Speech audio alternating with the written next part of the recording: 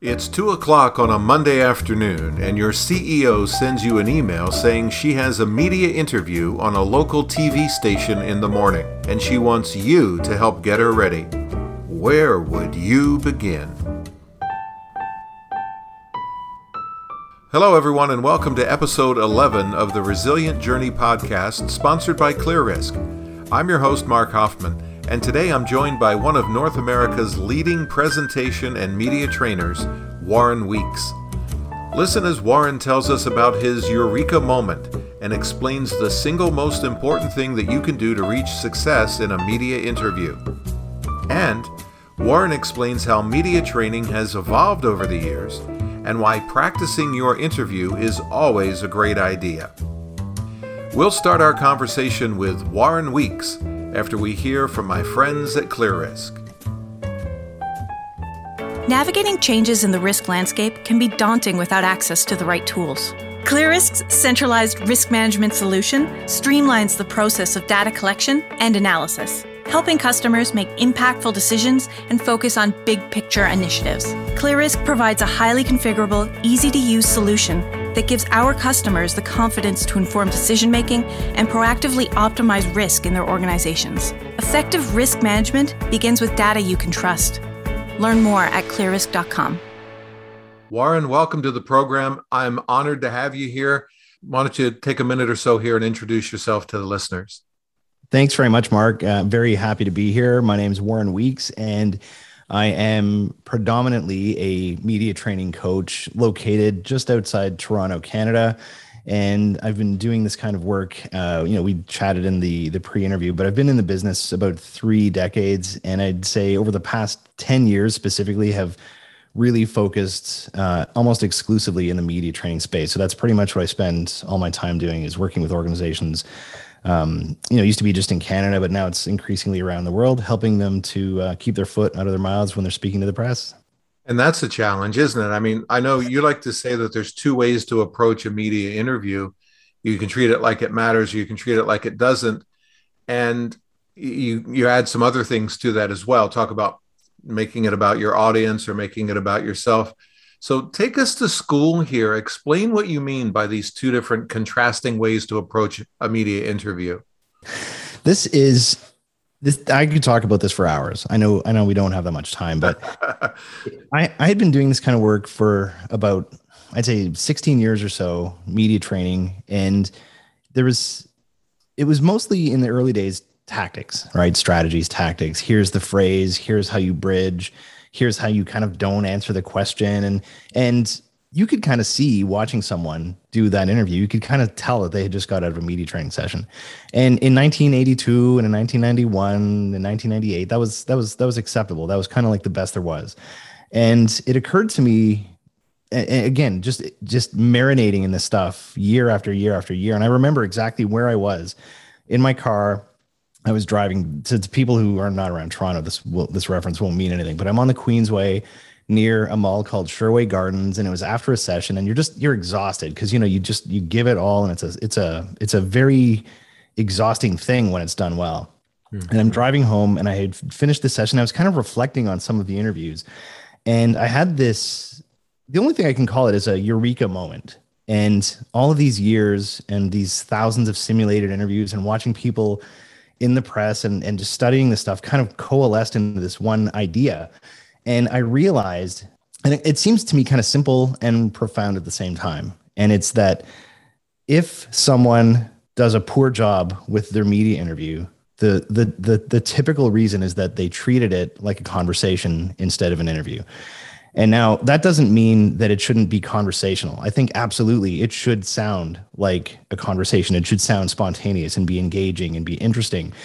But just as we have physical reflexes in our bodies, when you go for your checkup, right? The doctor hits you in the knee with that little reflex mallet and your leg pops up. All of us have psychological, biological reflexes in our brains. And so when we get into a verbal exchange with someone, could be our kid's teacher, could be the bus driver, could be the barista at Starbucks, could be a reporter. When they start asking questions a certain way, they can elicit a certain response from us. And it's very predictable And I've seen it happen with people of all different ages and experience levels and seniorities and introverts, extroverts. It's just we're approaching it the wrong way. And so I make this audacious claim. I tell people at the beginning of a session, I say, look, I'm going to say something that sounds probably a little bit bonkers, but I'm going to suggest that to the layperson, right, people outside the corporate communications world, I'm going to say, when you think of the term media interview, like if you say, Bob, you have a media interview at 4:00, I guarantee you that what Bob is thinking of is not in reality what a media interview is. Bob is probably thinking of what he's seen on 60 Minutes or what he's seen in the local newspaper, or maybe he's done a few of these before. And there's that old analogy about, you just see the 5% of the iceberg that's on top of the water. Right. To me, that's what the typical executive or spokesperson thinks a media interview is. And it's so much more than that. And so we go through, and I'll list a couple quick examples of this. So something as simple as the awkward pause. Like I was taught that technique in journalism school. They said, look, you're going to be interviewing a bunch of spokespeople who have been media trained up to the eyeballs. They're going to be probably giving you these corporate-y, bureaucratic sounding, not really interesting, we've leveraging the synergies and have a long tradition, that kind of stuff. Party line. Yeah. Yeah. Which is unusable as a journalist. And they said, look, if you want to do something really interesting that gets someone it just shakes them up, it reboots them, and you're going to get more interesting quotes, let there be a really awkward pause after one of their answers. So again, the person is expecting a certain flow and a cadence. And so they ask a question, you give an answer. They ask a question, you give an answer. And if the reporter doesn't ask another question after 3 seconds, 4 seconds, it's a reflex. We start to freak out a little bit. We start to panic. And the first thing the person does is they start to talk. It's a conversational habit. This happens when you're at a conference and you meet someone and you have that awkward, what do you do? How many kids do you have? Where you live? You like skiing? And you have that awkward pause, and one of you just blurts something out. And when it's a media interview, it's not the second or third or fourth thing on your page. And the other sorry for the long answer, but the other quick example I'll give is, and this is probably the single most common mistake that people make in their media interviews, and I think it's the single most serious mistake, and it's absolutely a conversational habit, is that we repeat the reporter's words in our answers. And so we're in this 25-minute interview, which is about the average length of a print interview. And we think it's going really well, and we're sticking to our messages, and we got some good sound bites in there, and we haven't, stepped in any bear traps or done ourselves any disservice. We can kind of see the light at the end of the tunnel, and then the reporter hits us with a question kind of like this. Mark, how much of a nightmare has this been for your company to deal with? Exactly. And, trap question. Well, I don't even see it as a trap. Like I don't think, my premise is that most journalists, like 97%, I'm just making that up, but like most journalists are not out to get you.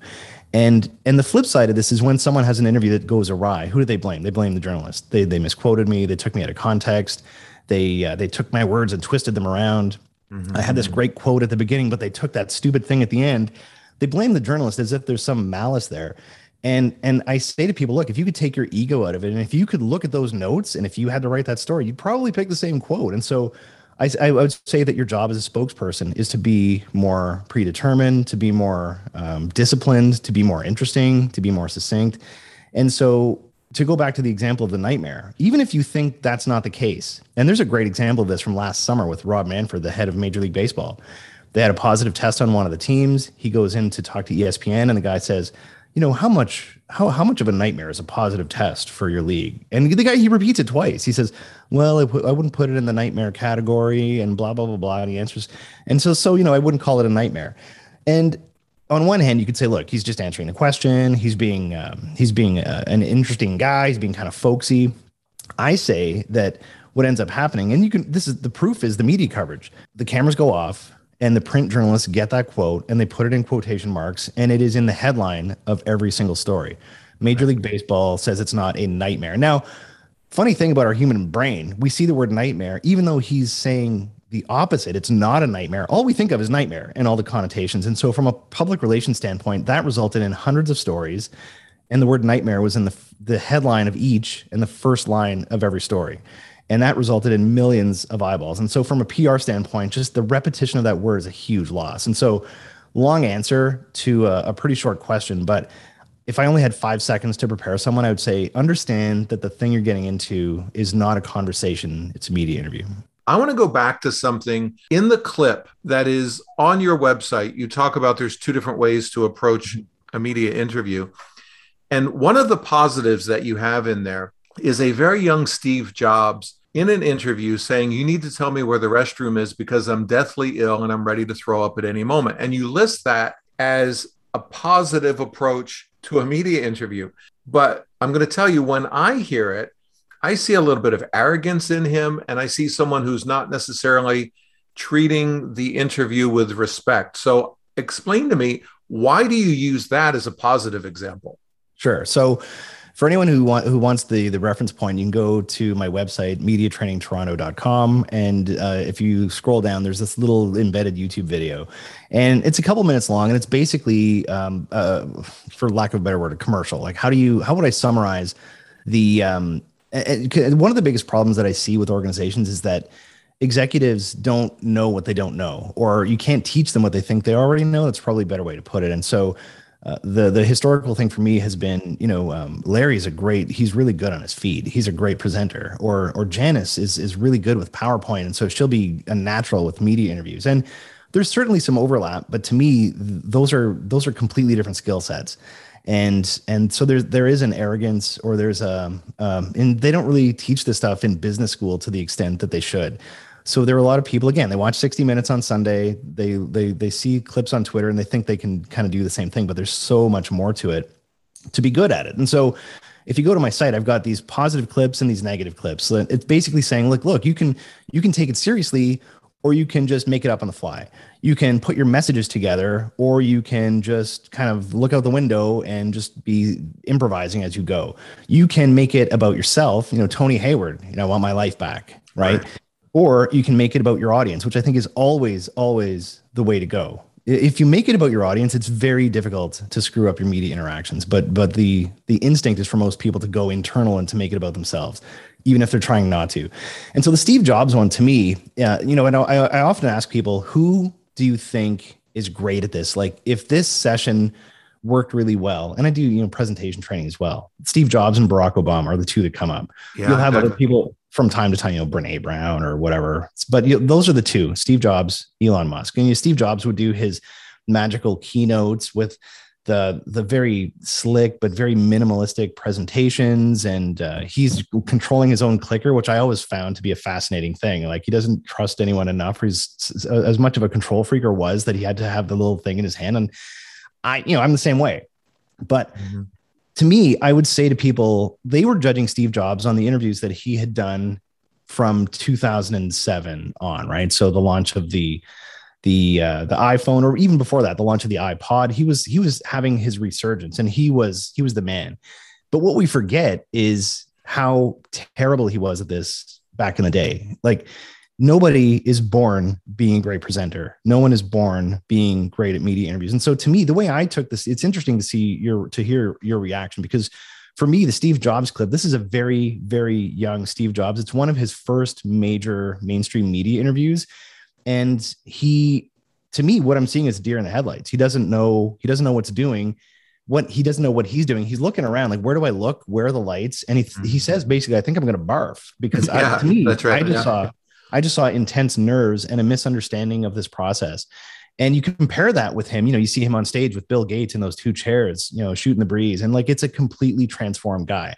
And, what I tell people is that what you don't see is the amount of work that he put into that. And I don't need to even, I know he did. And so the only proof that I have is in the presentation realm. So everyone says he was such a great presenter. And I have a series of photos in my presentation training deck of Steve Jobs on that stage, that famous stage, but the room is empty except for him and a couple people. I think there's like a producer and one of his tech people, and he's sitting there in a burgundy tracksuit, clicking and practicing. And another one, he's sitting there in a pair of shorts. Like, these are pictures that you don't see. And I actually had to email a photographer in California to get permission to use that photo in my deck. And so what that says to me is, these are people who are putting in the reps, putting in the hours.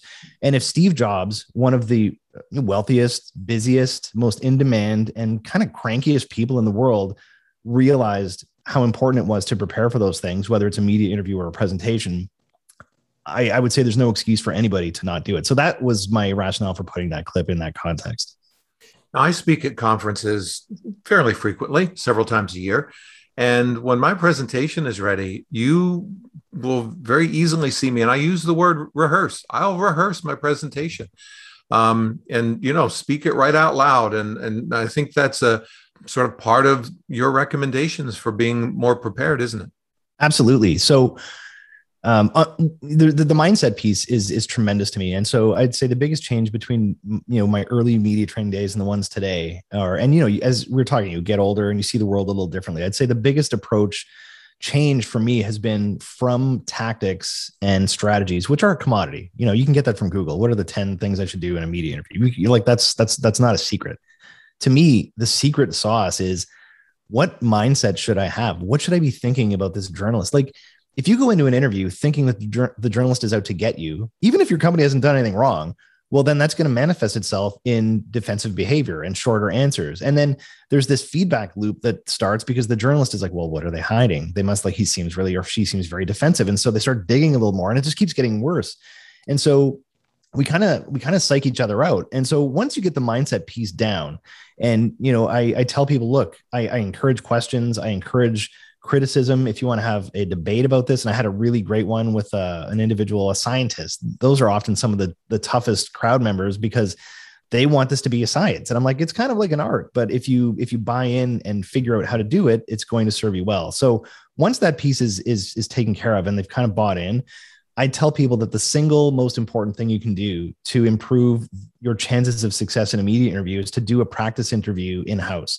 And so when I say in-house, what I mean is with someone on your team. So it could be someone from your communications team if you have a large company. If you don't have a large company, it could be someone like yourself, right? You call up a communicator and say, I'd like you to role play an interview. I'm going to be on NBC News at 4:00 today. It's about da. Here are the big issues. Here's our company. And you can you can probably come up with 70 to 80% of the questions that the journalist is going to ask. And you run them through a simulated interview. And then you give them a little bit of feedback. This is the important piece, right? So just running them through an interview is, you want to make it realistic in terms of time and stress and questions and follow-up and all of that. But the most important piece is to give them feedback. So you watch the interview and this is, it's a delicate thing, right? How do you give someone feedback that is not going to hurt their feelings, but is actually going to empower them and make them more confident? So you want to talk about what's working. Say, look, your eye contact was great. Your body language was amazing. I really like the intention of your messages. You didn't repeat any negative language. But some of the most common things that I'll see, and there's probably about a half dozen that you'll see just across society, answers are too long. I'll say, look, the TV show you're going on, the typical sound bite on that show is 18 seconds and your answers were 45 seconds on average. And so I'm saying, look, can you just scrunch them down a little bit? Many people, I just referenced scientists for some reason, and I think it's because of the scientific method. When they do a media interview, they want to save their best stuff for the end. They want to kind of build up to their conclusion. And I say in a media interview, that's the exact opposite way you want to do it. You want to start out with your most important point, because not only, first of all, you got a quote right out of the gate, it will fundamentally change the rest of the interview. If you start with your most important, compelling thesis, the reporter is going to have a different second question. And so you can change the actual interview. And so I've had situations where, I had a woman, a founder in the tech space. This is like maybe a decade ago. And she had been a school teacher previously. And so understood that she wasn't really good at this. She didn't, why would she be? Why would she be great at media interviews? And so we went in, did a full day session. And then like a year later, she got approached to go on, I'd say one of the most high profile business television shows in Canada. And she was 50% terrified and 50% excited. Like, this is a huge opportunity. I can't not do it, but I'm really concerned about making myself look bad. Like, she was one of these people, like, just physically ill when she was thinking about this. And it's a national audience. Right. And so went into her office, brought a giant camera and the lights and the lavalier microphone and everything. We went through 6 versions of the show. And I went to the effort of, putting our chairs in the same locations that they're going to be and trying to ask the same questions. I watched a couple episodes of the show ahead of time just to get the cadence and the flow and the tone and all of that. And so I told her, and you have to have a good relationship with these folks too, right? After the first interview, I said like, that was a 4 out of 10. Like, and we're kind of like, joking and ribbing. And I said, we need to get you up to like a 9.5. And so every interview we would do a little debrief and we would highlight the things that needed to be fixed. I said, look, you're nodding your head. Every time I'm asking a question, you're nodding your head. And it's a form of active listening. We do this all the time. What you're signaling to the person who's talking is, okay, I hear you. I get it. I hear what you're saying. But in a TV interview, it can make it look like you're agreeing with something the reporter's saying when you might not. And so it's just one of those little things that you want to eliminate.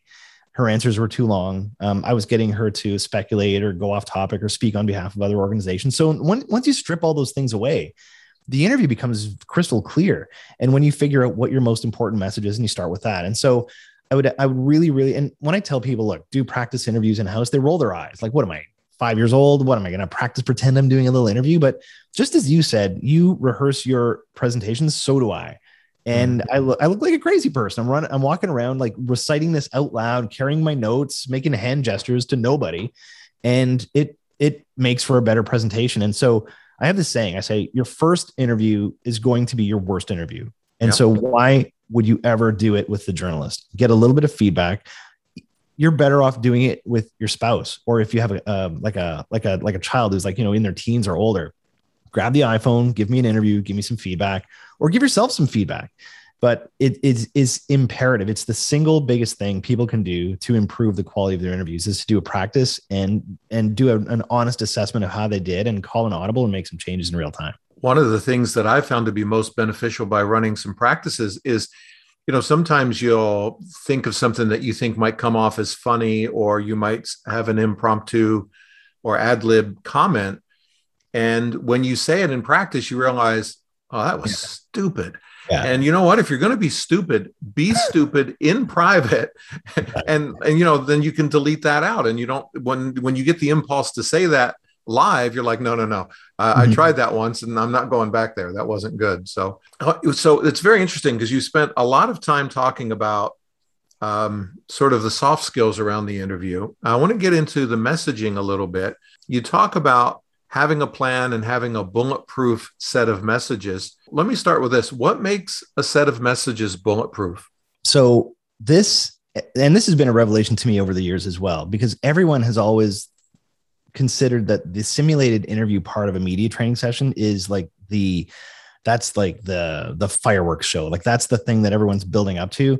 And what I've realized over the years is when it's done properly, the most important part of a media training session is the part in the middle. So it starts out, for anyone who's never been through one before, you have, and different people are going to do it different ways, but basically you have some theory up front, like this is how you do it. This is how you don't do it. And hopefully it's got some videos and some examples and it's entertaining. The last piece is the simulated interviews. And so you have someone running you through it, role playing as if it's real, recording it so they can share it with you afterward and provide feedback. The chunk in the middle is to provide each participant with a hypothetical interview topic, depending on their company, right? And it could be contentious, could be whatever, could be positive, it doesn't really matter what the scenario is, but it's got to be realistic and have enough meat to kind of grab onto it, and, dates and times and different elements that make it kind of messy, like real life. I give people about 10 or 11 minutes. I say, grab your pens and write out your first draft of what you think your messages should be for this interview. And their first reactions, that's not enough time. I'm like, exactly. So they go through the 10 minutes and then we spend about 15 to 20 minutes per person doing a deep dive on their proposed content. And I can tell you that the first draft of those messages is usually about 40 to 50% of where it needs to be. There's some good stuff in there, but it's a little off. And you realize that this is the stuff that people are going and doing media interviews with. And this is why we have some of these problems. And so to answer the question, the things that your messages need to have to be what I call bulletproof. I'm not even sure that's a politically correct word anymore these days. So I'm going to have to change that. But fair point. It needs to have what I call motive or intention. It's not just 10,000 foot BS messaging from your company. It has to relate to the audience. And so whatever the topic of the story is, your messages need to relate to the topic and relate to your audience. So what's in it for them? Is there a call to action? Is there a benefit? Is there something they need to know? And that's the biggest thing that's usually missing. If it is a crisis situation, well, I guess if it's an issue or a crisis, are we addressing the elephant in the room? And so this is a human reflex again, where a company's dealing with a contentious issue. They're doing a media interview and they think subconsciously, I think it's subconsciously sometimes, that if I don't address the negative thing, like the thing that everyone knows, but we haven't spoken about it. It's like the Voldemort in Harry Potter. You don't want to say it, right? If we avoid talking about the elephant in the room, it won't come up. And so that makes you sound insensitive, like you're not empathetic, and it makes the interview go in a negative direction. And so I'm like, right out of the gate, if there's an elephant in the room, please introduce it. If there's an apology that's owed, introduce it. Like, I really believe that the viewer or reader or listener, depending on the format, has this checklist in their mind of the things they want that company to say, or the things that company should say in a given situation. And it's up to us to kind of hit those marks unprovoked on our own. Like, even if we didn't have questions from the journalist, we should be able to hit these things in a specific order. And one of the biggest ones is really, and I talked about this earlier, it's about the audience. So there's a fundamental misalignment I find with most, and I would say most media interviews that take place. If I ask you, who is the journalist trying to serve? What would your answer to that be? Well, my first reaction, if I'm honest, is themselves. They're looking for a zinger. Okay. In a perfect world, who's the reporter trying to serve? Their reader or listener. Right. So I love your answer though. So the reporter is trying to serve the audience. Right. And again, yes, there are bad reporters out there, but most of them are just trying to do their jobs, which is a difficult job. It was always been difficult. It's more difficult today.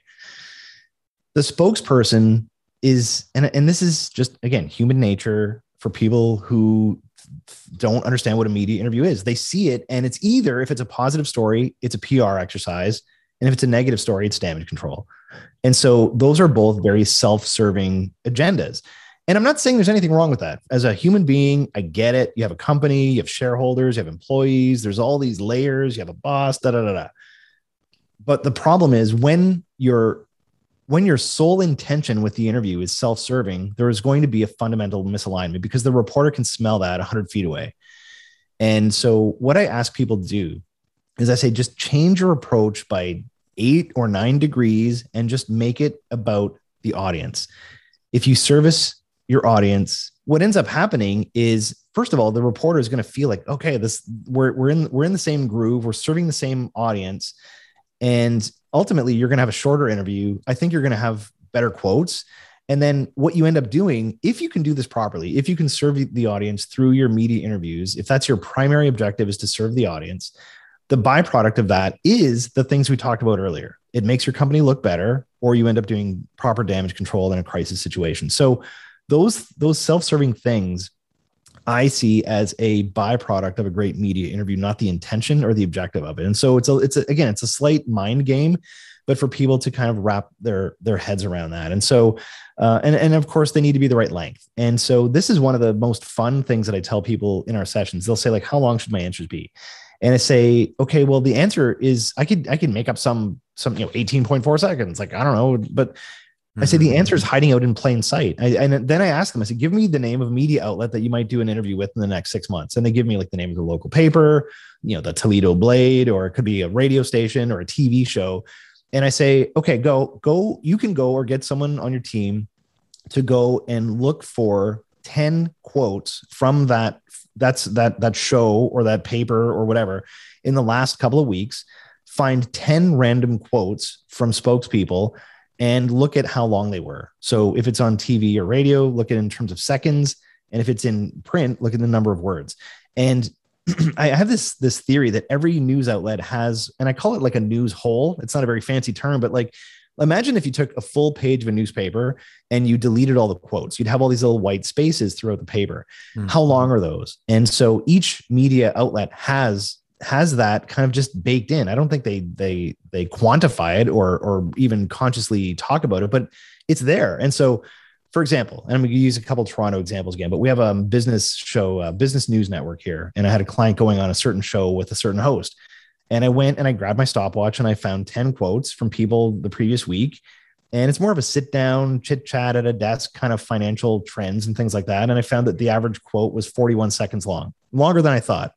Mm-hmm. And there's a show called Breakfast Television. You probably have something similar in your area, like The Morning People, super caffeinated, and these short segments, 3 or 4 minutes with a couple of guests, 1 or 2 guests. And the average length of a quote was 21 seconds long. And so these are really important. Like, I'm not saying every one of your answers needs to clock in at exactly that, but I'm saying this is a guideline. So some of your answers may be 3 words, but you don't want to really go outside that 20-second or the 40-second. You want to work with what. And so if you take your most important content, we talked about earlier, like what's the most important thing I need to get across, and it's connected to my audience. How can I say it in an interesting way that is 100% factual? And you might use, anecdotes, stories, stats, statistics, whatever. And then if you can make it the right length for the journalist that they don't need to do any editing, it will it will stand out for them, right? They will be looking at their notes or listening to the tape, and it will just jump off the page. And so what you want to do, you want to take your most important information and you want to wrap it up in a way that is irresistible for the journalist and also serves your audience. And to me, that's the secret of a great media interview. Warren, I'll get you out of here on this. How can people get in touch with you? What's the best way to reach you? Follow me on Twitter, I guess, at Warren_Weeks. It's not super exciting. It's mostly media relation stuff, and with the occasional picture of a dog or an old sports car. But that's probably the best way. And my website, again, is mediatrainingtoronto.com.